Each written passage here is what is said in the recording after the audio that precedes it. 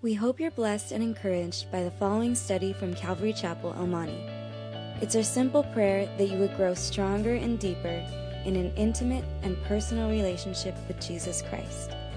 Should you have any questions, please feel free to contact us here at Calvary Chapel, El Monte. Let's open up to Isaiah chapter 53. I wonder if any of you are here today and you have bills, like credit card bills. Any of you here? Or maybe you bought a car. You know, you've got that. I noticed a Lamborghini out there, and I was just thinking, I wonder whose that is.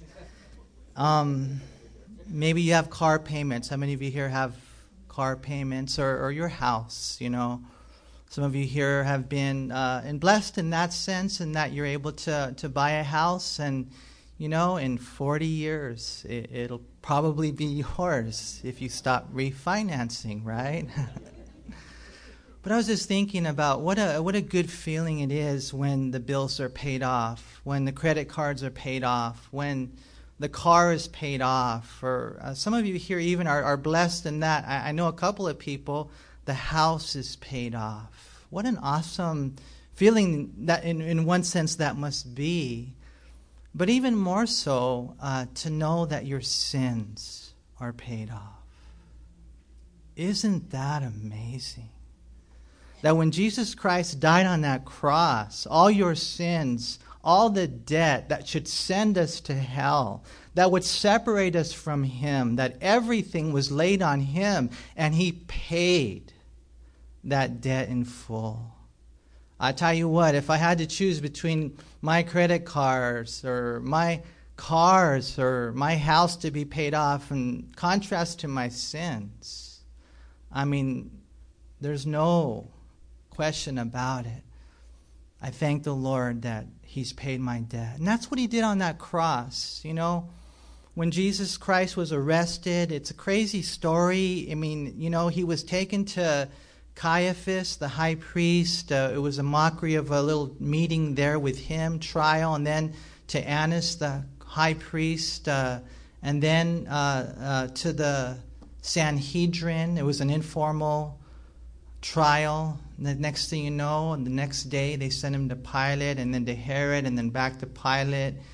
And, you know, finally the time came, even though Pilate saw nothing wrong with him, no sin, no reason to die, he sentenced him to death under the pressure of the Jewish religious leaders. And then he took up his cross, and the beam itself probably weighed about 70 pounds, and he carried it up the Via Dolorosa. Is that how you pronounce it? I always say it wrong. And, you know, Simon helped him. And when he got there, they nailed him to a cross. You know, about halfway through, and it's amazing when you look at the stories, you know, the words that Jesus uttered from the cross, Father, forgive them, for they know not what they do. I mean, taking care of his mom, you know, reaching out to the thieves that were crucified next to him. I mean, the love that was demonstrated on that cross is amazing. It's amazing. And then about halfway through, the sky went black. You know, and it's an interesting thing. You know, Tiberius tells us, he's a historian, he tells us that there was darkness in the land, but Tiberius was not a believer. And so what he said was, these silly Christians, they see the darkness in the land and they think it's some sign from God. He said it's just an eclipse, right? A solar eclipse. But you know, the funny thing about it is this, and here's a historian telling us it was an eclipse. The funny thing about it is that now we have science. We can go back and we can discover that it wasn't an eclipse. Besides, that eclipse couldn't last for 3 hours. And what happened was, at that moment when it got dark, all our sins were laid on Jesus. And what happened was He died for us. And when He finally was about to die, He asked for something to drink.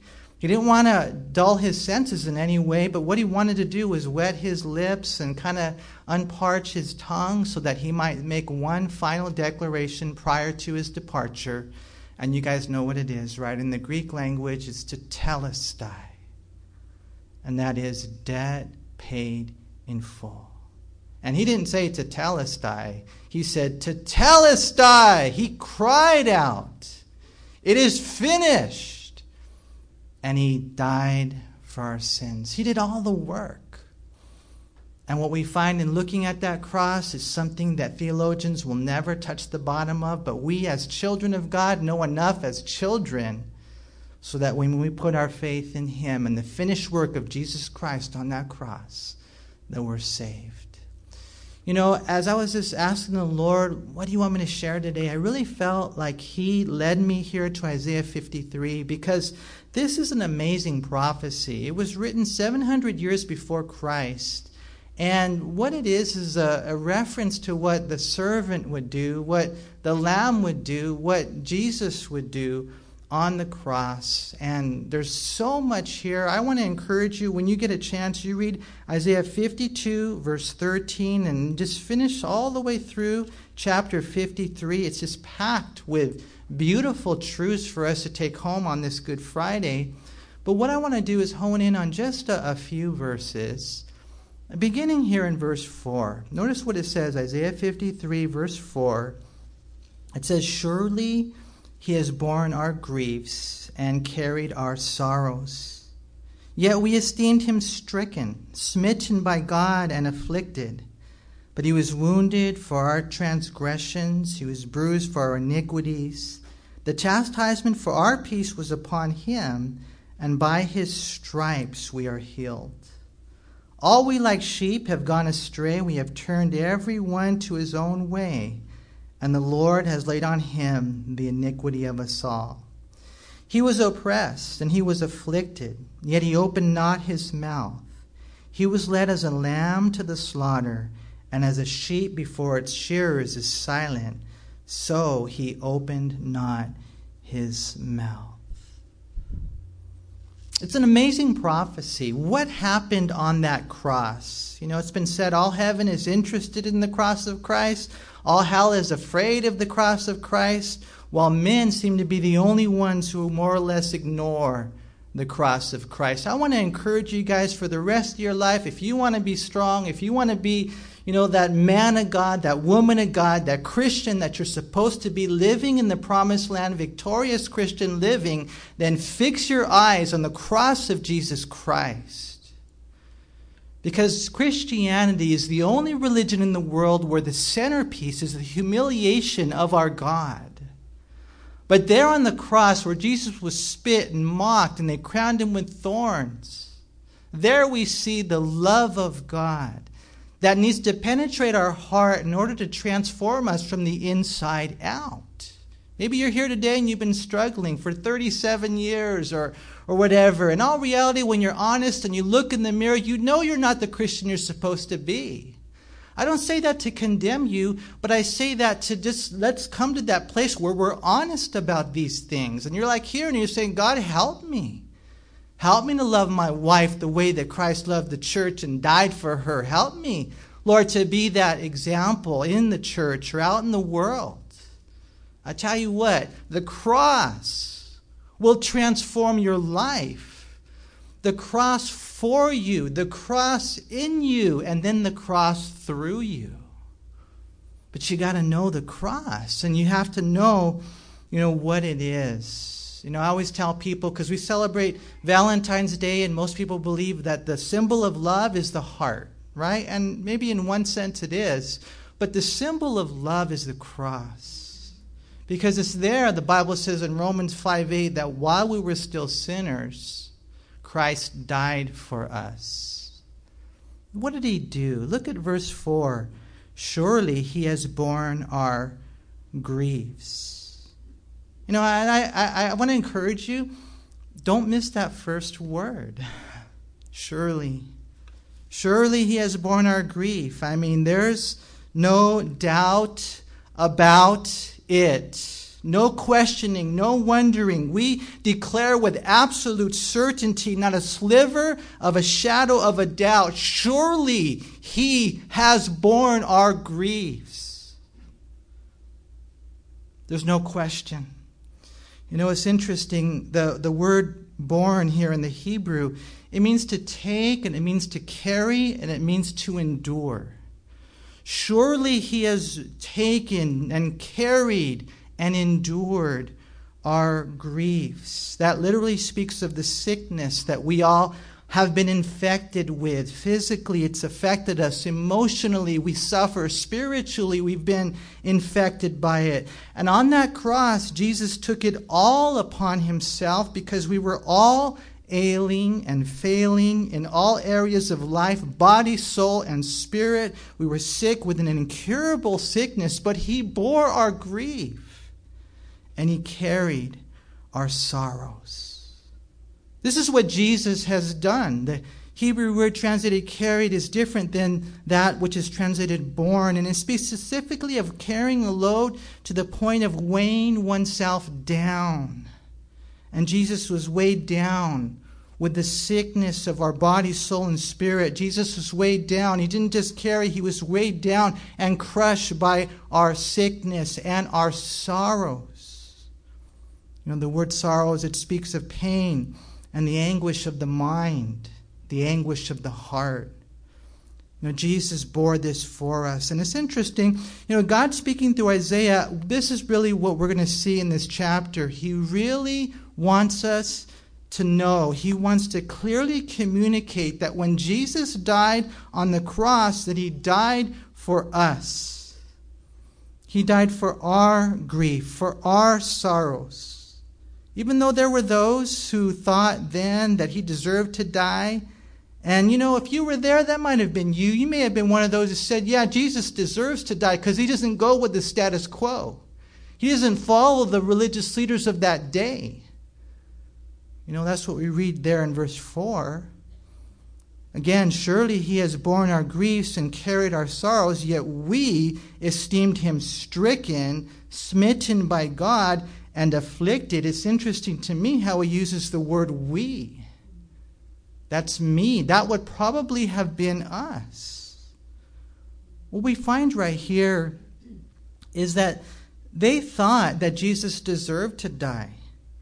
You know, we thought, one of their translations says, that his troubles were a punishment from God for his own sins. Another translation says, even though we thought he was being punished and attacked by God and afflicted for something that he had done. See, I pray it wouldn't escape us what's going on here. God wants to clearly articulate, let there be no ambiguity about it. Surely he died for us. Surely he died for you. Surely he died for me. And he bore our grief. And he bore our sorrows. And he bore our sickness. It was all laid on him. Even though some might say, no, it was for himself. No, it wasn't. We read again there in verse 5, but he was wounded for our transgressions. He was bruised for our iniquities. And the chastisement for our peace was upon him. And by his stripes we are healed. You know, the word wounded here, you know, wounded for our transgressions is actually a lot worse in the original language. It's not just an injury. You know, we think of wounded and maybe he's out for a couple of weeks. No, this Hebrew word, it's actually like blasphemy. It speaks of profanity. It speaks of desecration. It speaks of the pollution of a person. And that's what happened to Christ. The purest of all was profaned. The divine was desecrated. You know, it's interesting also, the word wounded here can also be translated pierced. He was pierced on that cross for our transgressions. You know, we read the word transgressions here, and it's here we move from sickness, that's one thing, and sorrows, that's another thing. But they're all pointing to one thing, and that is sin. He was wounded for our transgressions. Transgression is sin. It's actually rebellion, literally in the original language. And that's what sin is. Just in case you're wondering, it's rebellion against God. You know, and I don't know about you, but man, if you rebelled against me, I don't think I would die for you. I say, too bad, so sad. Right? I don't need you. God didn't need us. Some people think that God needed us, that God was lonely. That's a lie from the pit of hell. God was self-sufficient and satisfying for eternity past. God looked down at us as the objects of his love, created in his image. And when we transgressed, when we sinned, when we rebelled, he was wounded. That person that was so pure was polluted and desecrated. It's just an amazing thing. You know, the other day we were going through the tabernacle and the temple, and we were looking at all the different metals that were involved in the making of the temple, how gold is symbolized in the deity of Christ and silver symbolizes redemption. And it's interesting because they gave all the amounts. This is how much gold was used. This is how much silver was used. But when it came to brass, they said it was immeasurable. There was no way to measure how much brass was used when they created that temple. And brass is symbolic of judgment. And there is no way to estimate the judgment that Jesus endured on that cross when he died for us. It's immeasurable. We'll never know what took place on that tree of Calvary. You know, it's been said that he died for all the sins, all the people of all time. Now, I don't know about you, but I have like 36 sins I have already counted in my own life since I was a little kid. Multiplied by 1,000,000. I mean, I've had a lot of sins. I don't know about you. How many of you have lied? How many of you have envied? How many of you have suffered from jealousy? Or maybe you judged somebody. Or maybe you got high. Maybe you got drunk. Maybe you cussed someone out. Maybe you were mean to someone. How many of us here have fallen short? We strayed away from God. We've had idols. We've done things that we shouldn't do, so much so that we do it every day. They were all laid on him. From what I understand, studies have been, conducted. They say that since the beginning of society, the beginning of mankind, there have been somewhere around 120 billion people. Every single one of them with probably 120 billion sins. Evil, wickedness, die-cast rebellion, transgression, sin. And it was all laid on Jesus. And when he died, he suffered the punishment for every single one of them. He was wounded for our transgression. It says he was bruised for our iniquities. He carried our sorrows and wounded for so many sins. And then we read that the chastisement for our peace was upon him, and by his stripes we are healed. As I look out in the congregation, and I know a lot of you here, I don't know all of you, but you want to know what I see? Healed. Healed. Healed. Healed. Healed. Jesus has healed you. I don't know if you ever trip out on that. And sometimes you don't feel healed because you're not a perfect person yet. But I got to give you a news flash. That's not going to happen until you're home. But you are a healed people. But the chastisement for our peace was upon him. All this happened when Jesus died for us on the cross. This is perplexing to me. It's puzzling, but it's true. He was punished for our peace. He was hurt so that we might be healed. And this hurt was deep. You notice it says right here that by his stripes we are healed. And of course we know that those stripes were those things that they laid across Jesus' back. It began with the beatings of the rods, and they whipped him then with what was called the flagellum, or the cat o' nine tails. And it consisted of leather strips of variable lengths in which were small iron balls and sharp pieces of bones tied at various intervals. And what you find, and I saw some pictures of this, it was just so crazy, that the victim was stripped of his clothing. It's not like you saw on the Passion of the Christ. He was naked. He was naked there, stripped of his clothing.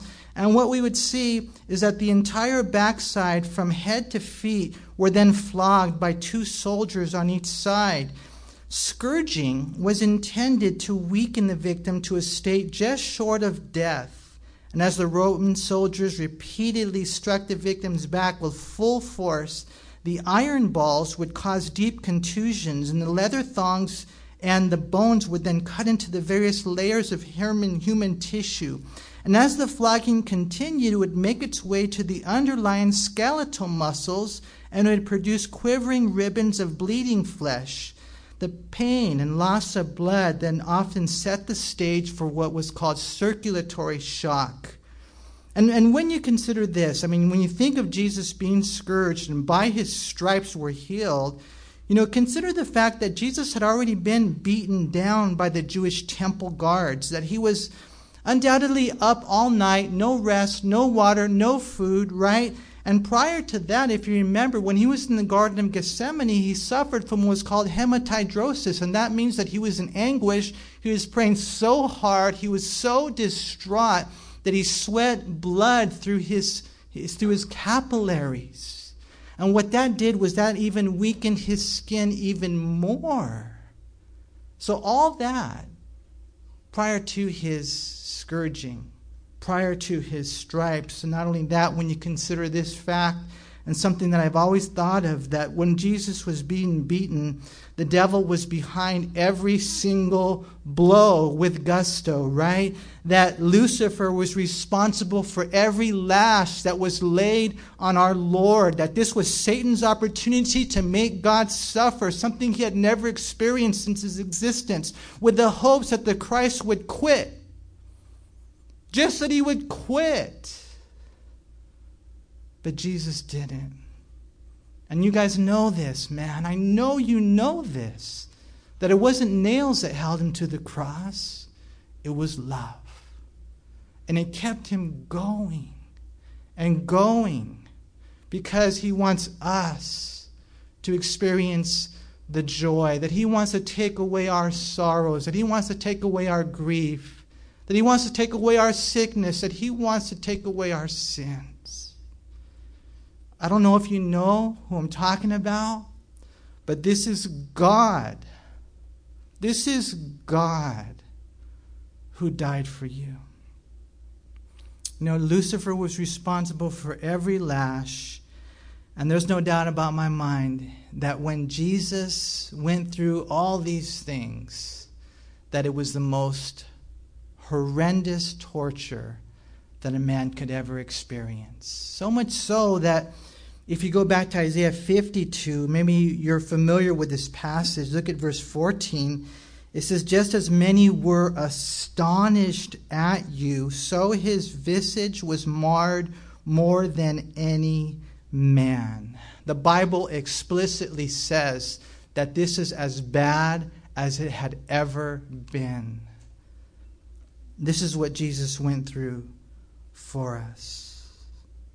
Notice in verse 6, he says, all we like sheep have gone astray.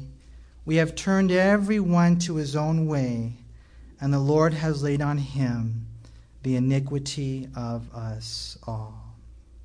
There's a couple of things the Lord wants us to know. It's just, it has to be embedded in you. We could use fancy words like the substitutionary death of Christ or the propitiation, things like that. How all our sins were laid on him in a theological sense. But I pray it would just really come, in a simple way to us, that he suffered the punishment that we deserved. And that when he did that, it satisfied justice and it showed love. And when you place your faith in Christ, you are then free to go to heaven.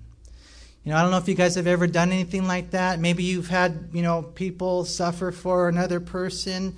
And I'll be honest with you, being on this side of it, it's not like a good feeling, at least not in our sinful nature anyways. I remember one time I was just a kid, okay? And I remember down the street somebody had did like a little crime, right? It was down the street. We used to live on Thackeray when I was young. And so I remember I used to live with my aunt at that time, and someone told her it was me. They said, hey, Manny did that. And I was a bad kid. So she believed, of course. And I'll never forget. Not that I'm traumatized, but I am, okay? I'll never forget the day that she came at me and she rolled up her sleeves and she beat me down. She beat me down for something I didn't do. Not that I'm traumatized or anything. I'm just...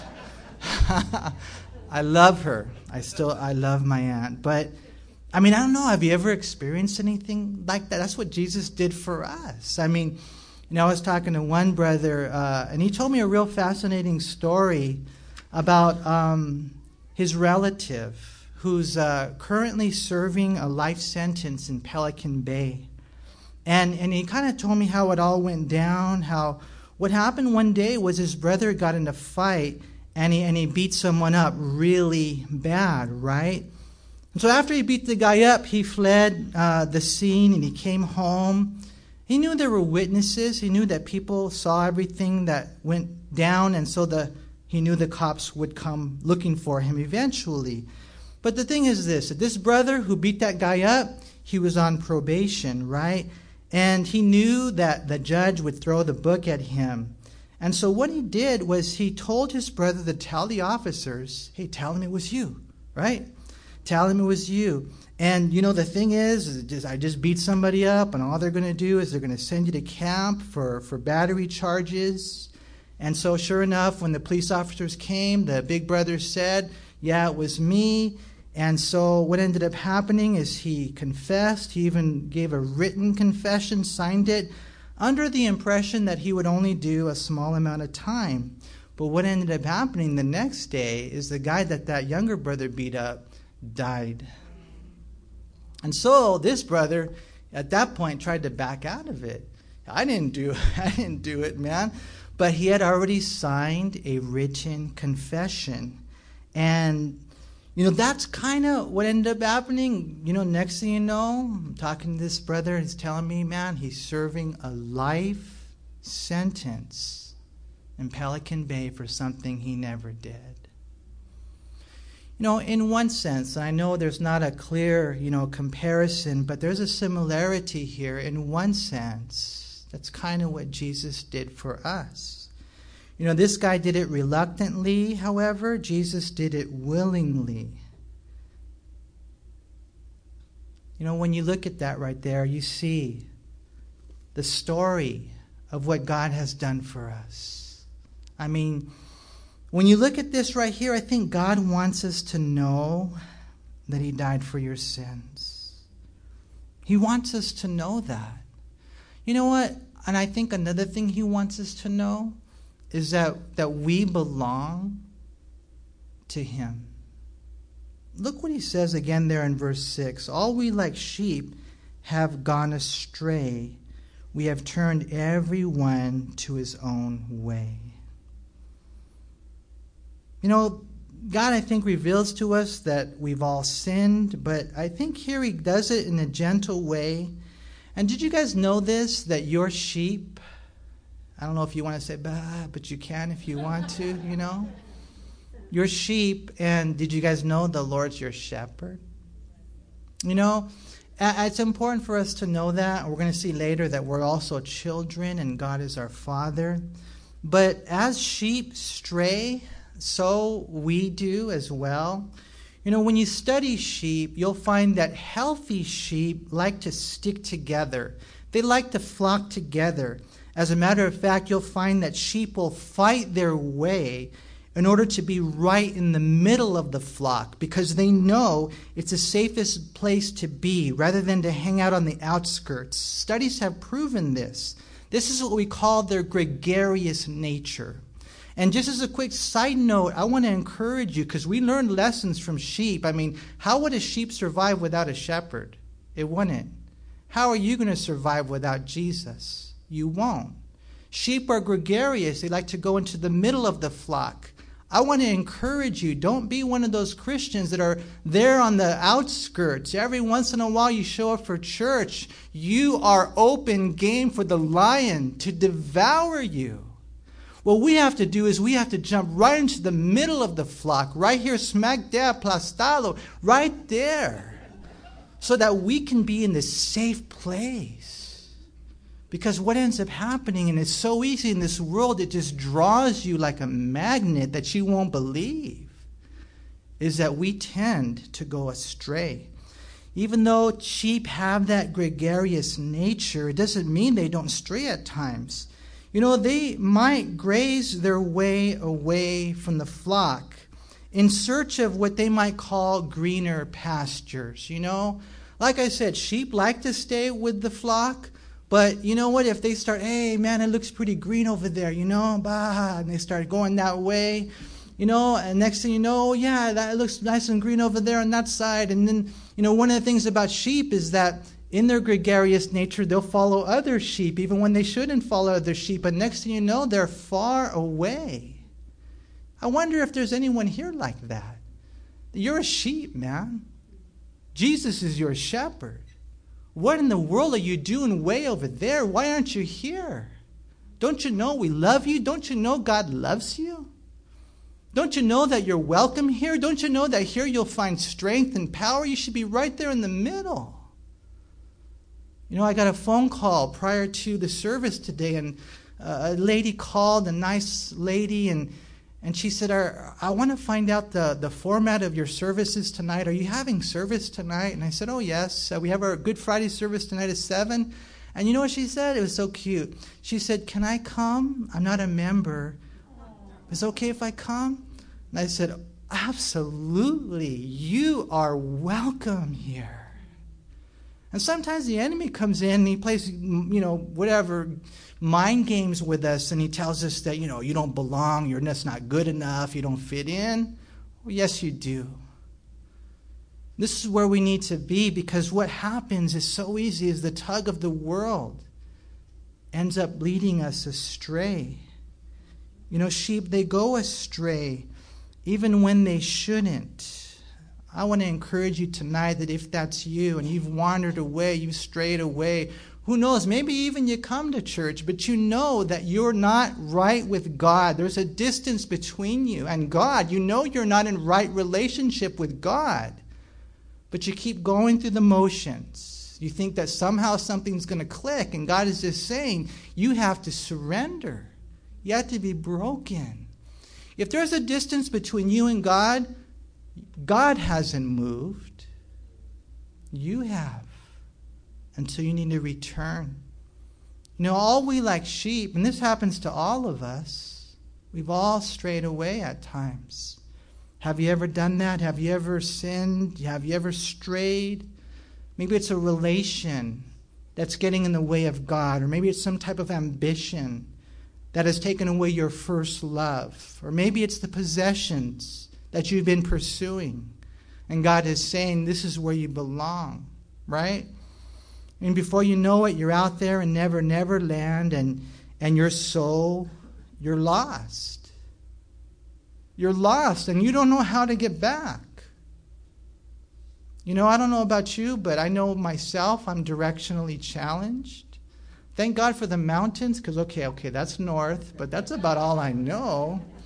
The sun sets in the west, it rises in the east. Okay, got a couple of things going, but man, I'm so easily lost and so difficult for me to find my way back. And what we find is that, you know, right here he talks about the sheep, they've gone astray. But notice it says there in verse 6 that we have turned everyone to his own way. You know, that's why if you're here today, that's why you're suffering. Because somewhere along the line, for whatever reason, you decided to do things your way. You went your own way. You turned your own way rather than following the Lord. You know, you might be a smart person, and you might be, You might have a degree or whatever, money, but your own way will lead you to hell.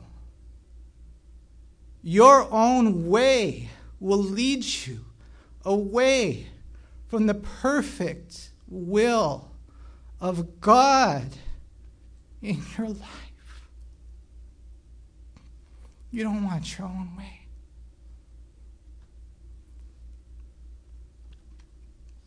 We've all done it at one time or another. We've all gone our own way. But it's so cool to know that Jesus is here to rescue us. You got that guy and his own agenda and his own guidelines and his own goals for his own glory and his own gain. And it happens to us all. The Bible says all have sinned and fall short of the glory of God. So what did the Lord do? Good riddance. They were a smelly sheep anyways, right? What did the Lord do? All we like sheep have gone astray. We have turned every one to his own way. And the Lord has laid on him the iniquity of us all. Those wanderings have been laid on him. There's nothing to stop you. There's nothing that would get in the way. Jesus paid for our sins.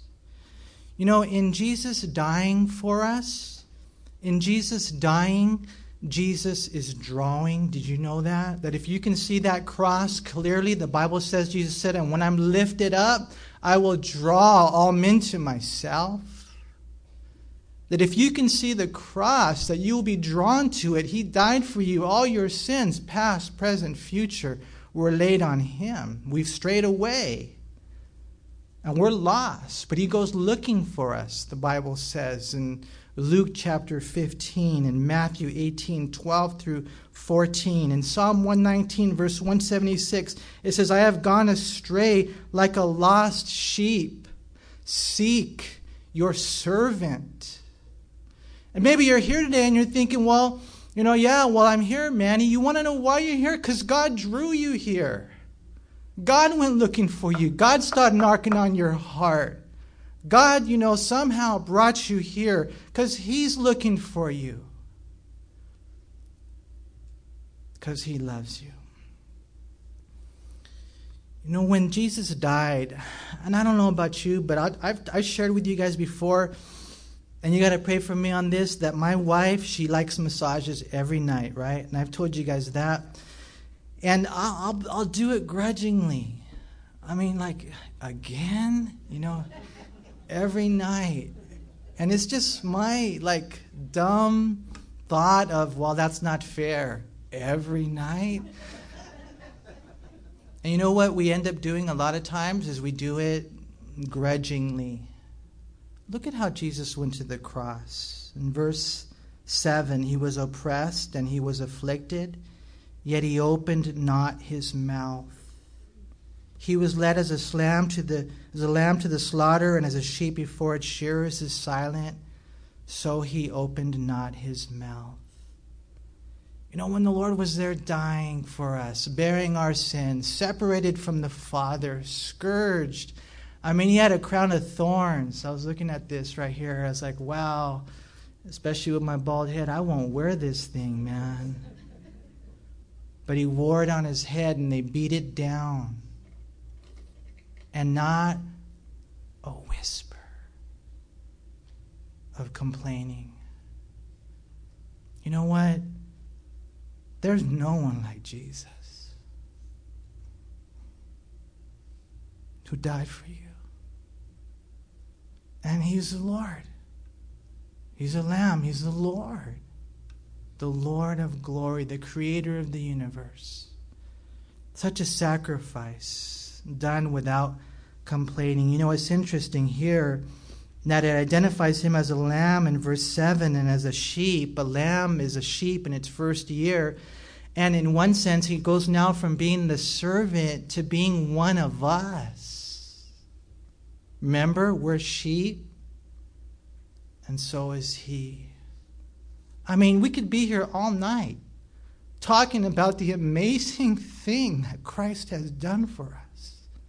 When he came down and he was born, and born to die, and born to, bear our sins, becomes one of us. Why did he do this? And we got to close with this. In verse 11, it says, "And he shall see the labor of his soul and be satisfied.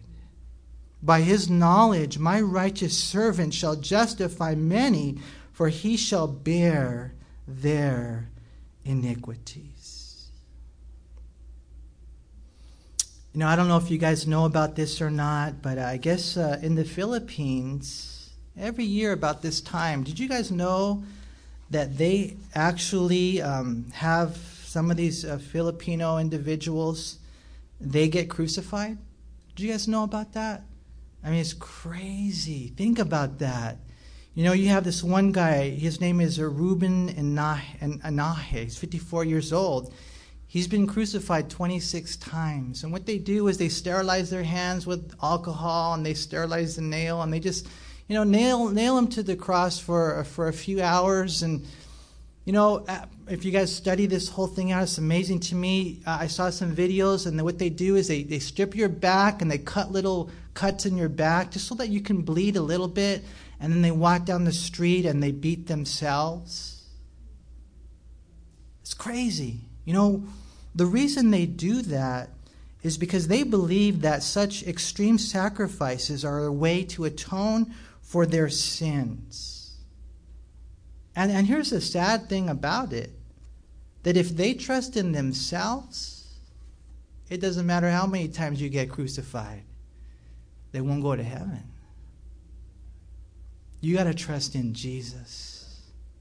Even though we fall short, what we have to do is have the heart that understands he died for me. It's a gift. It's a gift. It's a free gift that he wants to give to you. All you have to do is receive. The Bible says, as many as received him, to them he gave the right to become children of God. That's what we see right there in verse 10. It talks about, you make his soul an offering for sin, he shall see his seed. That's his children. It's amazing to me when you see this. Why did he do this? Because he would justify, it says in verse 11, many. That through all this, the Bible says in Hebrews chapter 12, who for the joy that was set before him endured the cross. You want to know what kept the Lord on the cross? Was he could see you. He could see you. There you are in heaven. No more sorrows. No more tears, no more death, no more sickness, no more suffering. There, in heaven, that kept him on the cross because he saw you. And now what keeps us is by seeing him. I'll be honest with you, when I do my treadmill, I'm in one room over here, and then we have a picture, and I know, we don't know for sure what Jesus looks like, but we have a picture in my house Jesus, and he has a cross, and he's got the crown of thorns, and he's on the ground. And sometimes as I'm doing that treadmill, I just look over at him dying for me, and I just begin to weep.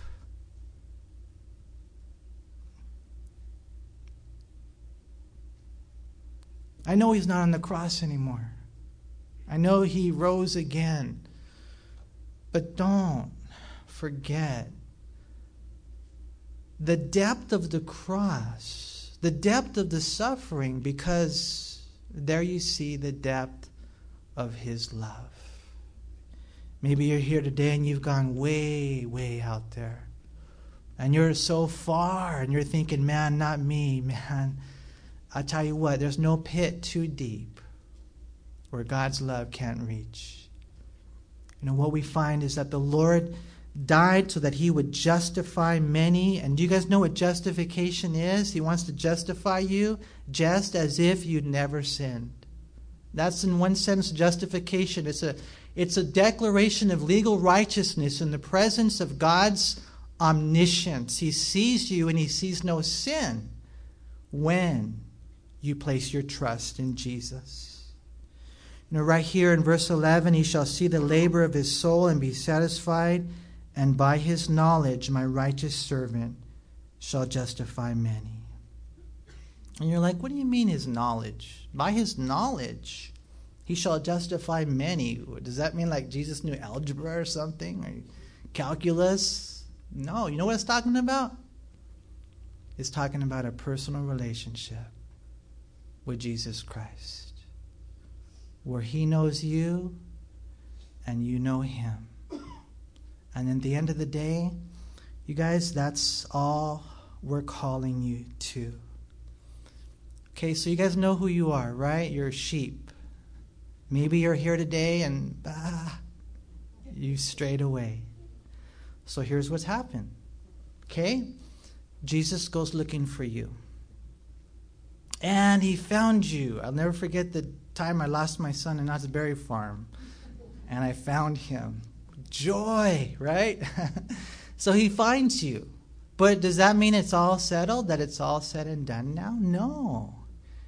You still have to make a choice. I love the passage in 1 Peter 2:25. It says, "For you were like sheep going astray, but have now returned to the shepherd and overseer of your souls." Guys, if you strayed away, it's time to return. He loves you. He died for you. And I pray that today, in your heart, you can make a decision to return to Christ. We hope you were encouraged by this study. If you have any questions, please call us at Calvary Chapel El Monte at area code 626-454-3414. Remember that Jesus loves you.